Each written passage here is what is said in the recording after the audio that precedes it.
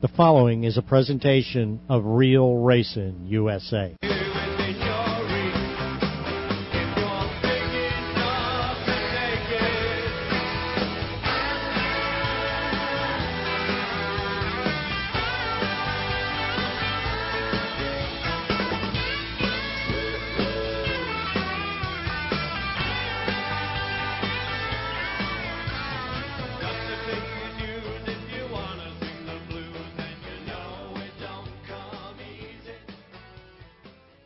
And we're back. It's Inside Florida Racing. It is 8:01, which means it is karting time with Bonehead. Go ahead.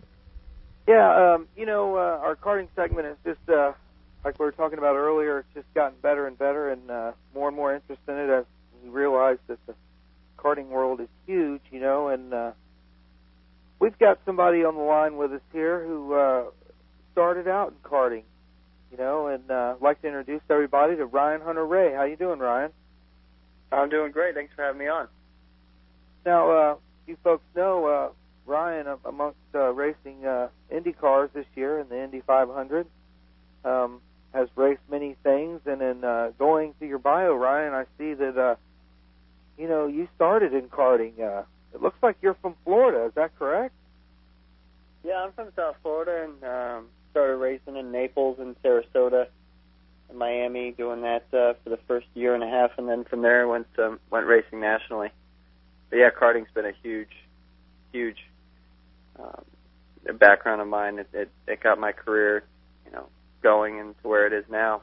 I mean, even now I use karting to keep in shape, and I was at the kart track twice this week, just getting ready for the season coming up. So yeah, it's a big part of what we're doing. Now, you presently, you reside in California? Yes, right now I do, yeah. And looking for a place in South Florida here pretty soon. Right time to buy, so see what happens. It's certainly easier to travel from the East Coast to all these races than it is from the West. Yeah, you do racing out there in Sonoma?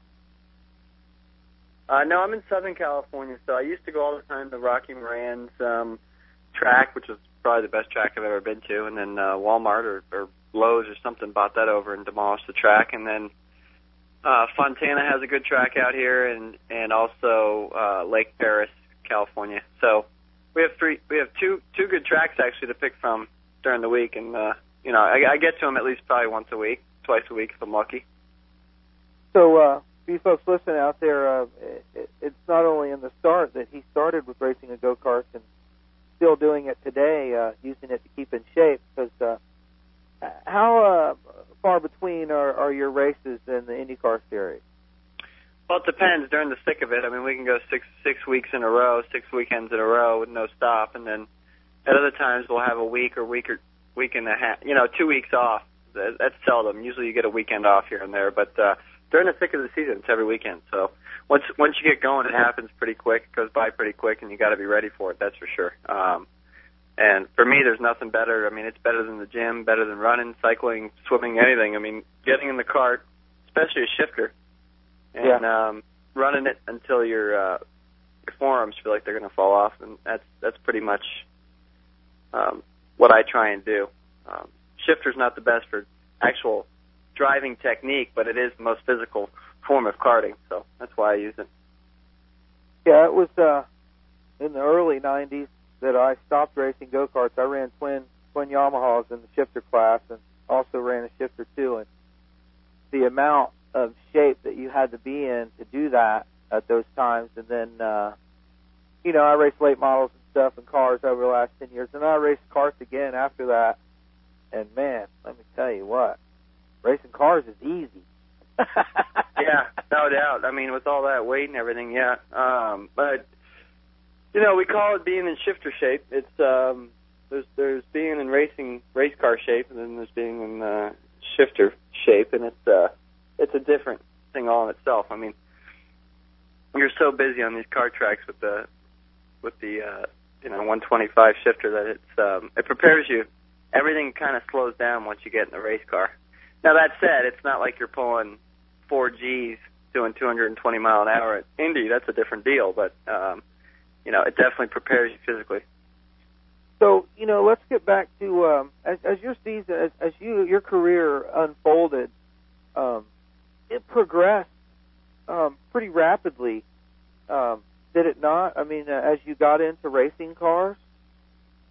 Yeah, it did. I think it did progress pretty rapidly. I was fortunate enough to win the Skip Barber scholarship out of karting scholarship out of racing karts when I was 16, which got me a full season in Skip Barber, and then I won the Formula Dodge Eastern Championship, the Skip Barber Formula Dodge Eastern Championship, and from there I won the Skip Barber Big Scholarship, which got me a season in the Pro Series, and then I won Rookie of the Year.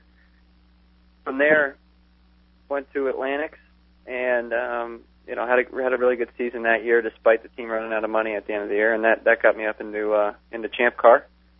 Did 3 or 4 years there, and then into IndyCar. What did you think about that? The Champ. Let me start over. How do you feel about the Champ Car IndyCar deal and how it went down through those years? I was real unfortunate because when I was right in the thick of karting for me, it was when IndyCar was at its highlight. When it was kart IndyCar, 1995, 1996. Seemed like it couldn't be touched. And then right as I was getting into cars, everything just started, the wheels started to come off the whole thing. And it was falling apart. What's that? I said it was falling apart, to say the least. Yeah, completely. Yeah, it was really falling apart just as I was getting into cars. So that was unfortunate. Timing on it couldn't have been any worse. But, the Champ Car kart was a lot of fun. I mean, when it was right, I mean, it was ovals, road courses, street circuits. That's, of course, what we're going back to now in IndyCar. Right. It's just coming full circle. But the cars with the turbo engines and everything and 850 horsepower was a lot of fun. Now we're come full circle, like I said, racing ovals, road courses, street circuits. And these cars are tuned to the ovals because they're you don't need 850 horsepower on an oval. All you're going to do is try and de-wing the car to slow it down or slow the speeds down. So the horsepower in the Indy cars right now is right for the ovals, but it's not right for the road courses and street circuits. And Honda and the Indy Racing League are working on that. I think the product that you see coming in 2010 and 11, the new engine and chassis package will be pretty exciting. But it was an unfortunate set of circumstances. How it all went down is what it is. Well, life's unfair in a lot of ways, and here we are now, though, back as Unified Series. So I guess that's all that matters right now. So in 2003, you won your first Indy race as a rookie.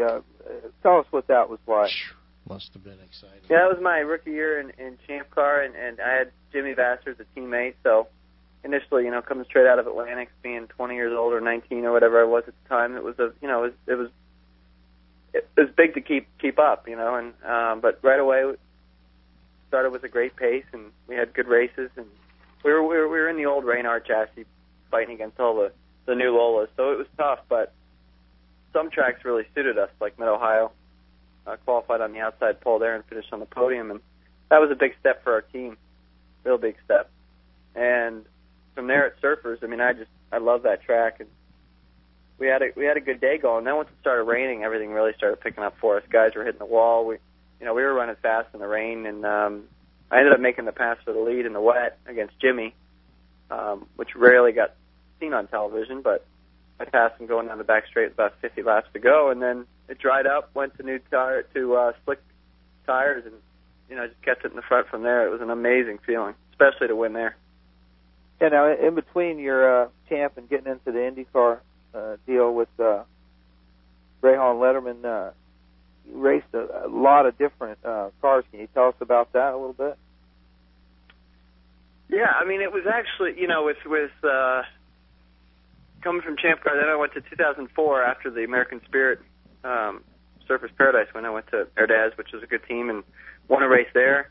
And then, unfortunately, I got stuck with Rocket Sports, and that was, that was just a horrible year. And the team just had no chemistry, and it was just, it was on a shoestring budget. But, long story short, it didn't end up well, and times being what they are, with not a lot of sponsorship money going around, I had to go around and race other cars. And actually, I'm glad that happened in hindsight. I mean, it it definitely made me more resilient and stronger. I mean, I went out and got in a Porsche GT3 and put it on the pole, and we had a good time doing that. Raced Daytona prototypes. I just got used to jumping in cars I didn't really know about, and got into the GM Busch Series development testing for Hendrick, and I tested a bit for Robbie Gordon Motorsports in the car tomorrow. So I was jumping around from car to car to car, and you're always having to change your driving style. I raced in super late models in Irwindale, California, just to keep me on my toes and always be prepared. And when I got the call from Rahal, I was ready to go. And once again, I jumped in a new car, and I was ready for that change. So it was a good preparation. And having zero experience there, getting into the IndyCar, that must have been a little shaky. Well, maybe not. After having all this experience driving everything else, it was like, well, let's go get into this. Yeah, the only difficult part about it was my first time being in an open wheel car in like a year and a half, or in an IndyCar style car in a year and a half. So it was that took a day to get used to, but it was pretty seamless. I mean, it was a good car, good team. We got in it. We did a good job that weekend. Had a goal of finishing in the top 7, and we finished 7th. And from there, we only got better. But it was a good weekend, and I was ready for it. That's for sure. So, and I think that's only because of the different cars that I jumped in over all those over that year and a half. Hey, Rob, can I ask a question? Go ahead. Hit it. Hey, I was just sort of curious how much involvement David Letterman actually had, as a car owner. Would he come and watch you race? Was he around a lot? Well, funny enough, my first weekend, Dave Letterman usually goes to 2 or 3 races a year. He's a nut for the Indy 500. That's what got him into this. So he goes to Indy, and he's in the timing stand. He's at the pole day. He goes to the Indy 500. But the other 2 races he goes to is sometimes a race that he goes to here and there, maybe Detroit or something like that, which we haven't really seen him at. But Mid-Ohio is always one that he goes to. Mid-Ohio was my first race with the team, and my first race in IndyCar, and he showed up, and so the pressure was really on that weekend. That was pretty cool seeing Dave Letterman for the first time. And he's a really cool guy, down to earth, funny guy, just seems like a normal guy. That's great. He seems that way when you see him on television when he's interviewed, and so that's why I was sort of curious. I knew he, growing up where he grew up, that he was a big fan of the Indy 500. So I wondered how active he was, with the team. Cool. Yeah, I mean, he's been with them for a bit, but the Indy 500 is that's the core for him. That's the point of involvement for him, is to be an owner in the Indy 500. Well, he was definitely watching you this year. When I watched the race on TV, he was sure hoping and wishing. Oh yeah, we were carving through it. I mean, we ran I think as high as 4th, and we finished 6th, which was Indy 500 Rookie of the Year. But it was a good finish for us, and we certainly fought hard the whole day and moved up through the field, and he got what he wanted to get out of it. And it was exciting for him. Of course, a win is the ultimate goal, but we certainly we fought with the top teams there. Well, Ryan, I'm taking a look at our message boards, and I just want to share with you that you have a lot of support from the listener of Inside Florida Racing and Real Racing USA. They're all wishing you, good luck, and they hope you find a great ride for this year. And they're really looking forward to watching your racing career. I appreciate it. I mean, the fans have been awesome, especially this past year.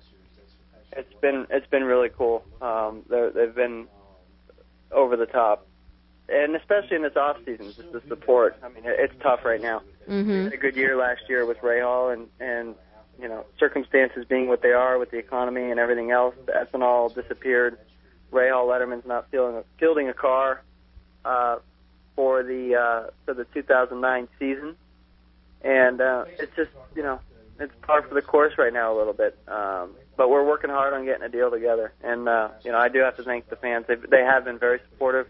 through emails and everything else. It's been awesome. So hopefully we'll get on track here in St. Pete.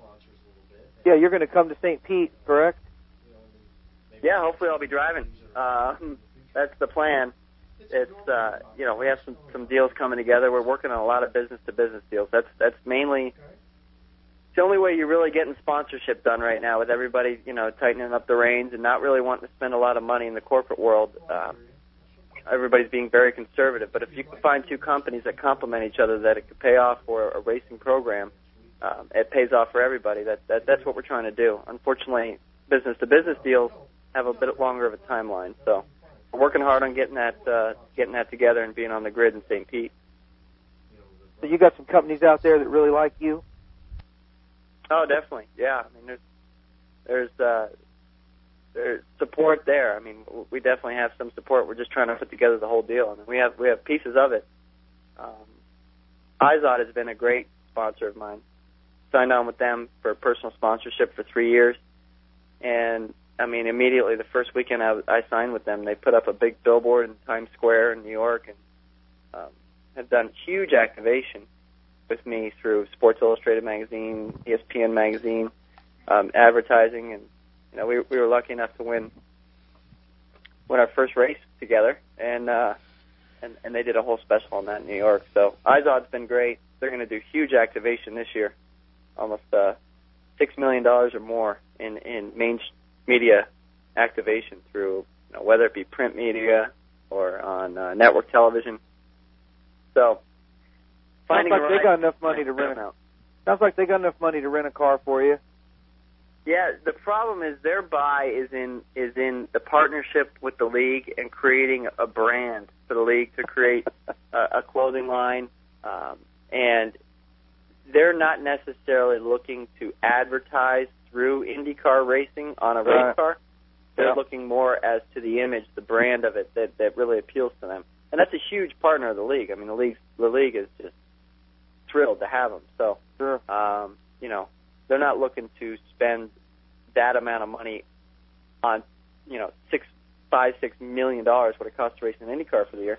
They're not looking to spend that on top of what they already have committed to their advertising campaign for the IndyCar Series in 2009. What are the IndyCars powered by? What brand motor? They're powered by Honda, and the horsepower. Right now, I believe it's somewhere around 700. They're moving it around from race to race. So is the economic downfall that we're seeing here in our, in the United States, is it having a big effect on this kind of racing, on IndyCar type racing? Oh, for sure. It's all about the corporate sponsorship. I mean, that's where it comes from. So yeah, I mean, it's affecting it massively. It affected me directly. I mean, ethanol bounced out because of the market and what it's doing to their industry. Every team has seen a big hit because of it. IndyCar racing itself, though, I mean the actual league. You mean like attendance and whatnot? Well, they're going to have problems being able to fund a whole season. Not necessarily a team, but like the whole league and having a season and being able to keep sponsorship for their league and be able to do all the advertising that they need to do for these. I guess it's not so bad like for NASCAR. They've got GM and Ford that are just doing terrible.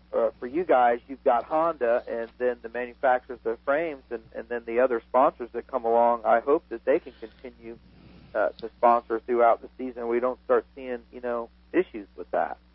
Yeah, no, all we can do right now is hope and everybody keeps to their contracts. From what I see, the league is, they're going on as scheduled. I mean, there's no cutbacks or shortcomings. There is a big change in our TV package this year, being on Versus 80% of the time, as compared to ESPN. But what channel is it going to be on? It's going to be on Versus. Okay. Are you probably saying in your head, what is that? Yeah. It's it's the same channel that airs NHL hockey and the Tour de France. If you look for it, you'll find it. Oh yeah, okay. I think I know which one it is. That's on the upper numbers, Rob, in our deal. Ryan, I wanted to get back to the racing for just a minute here. Compare the difference in emotion and just the impact as a driver between running up front with a chance to win the Indy 500 and, like, say, winning, like, I mean, you won at Watkins Glen, right? I mean, what's the difference in emotion there? What's that like for you as a driver? Well, Indy, it's the whole build-up, it's months of testing and of hype.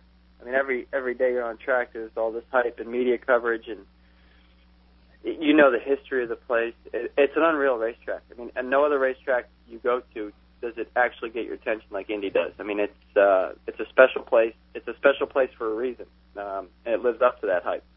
But when it comes down to it, when you're on the grid before the race, on the front straight before the race, and there's nearly 500,000 fans out there. I mean, you understand what you're about to be involved in is huge, and that stays with you through the race. I mean, you know it for sure. So yeah, Indy is special. And man, when we started getting up to, I think we were up to fourth at one point, fourth and fifth. I had a realization under caution during the race that, hey, this is what it's about. This is the first time I turned a wheel on a go-kart. This is what reality check. What you go racing for. This is pretty cool. Yeah, I mean, it was a lot of fun. That's what it's supposed to be. Yeah. Do you see yourself ever racing a Formula One car? I'm sure you'd love to. Oh, I would love to. I mean, that's always been a goal of mine as well. F1 is the premier, road racing. But with that said, I love IndyCar. I'm having a blast here, and if with the right situation, the right teams, I could see myself being in IndyCar for quite a while. And if a situation came about, the right circumstances for an F1 seat or to test for one, I'd certainly consider that seriously.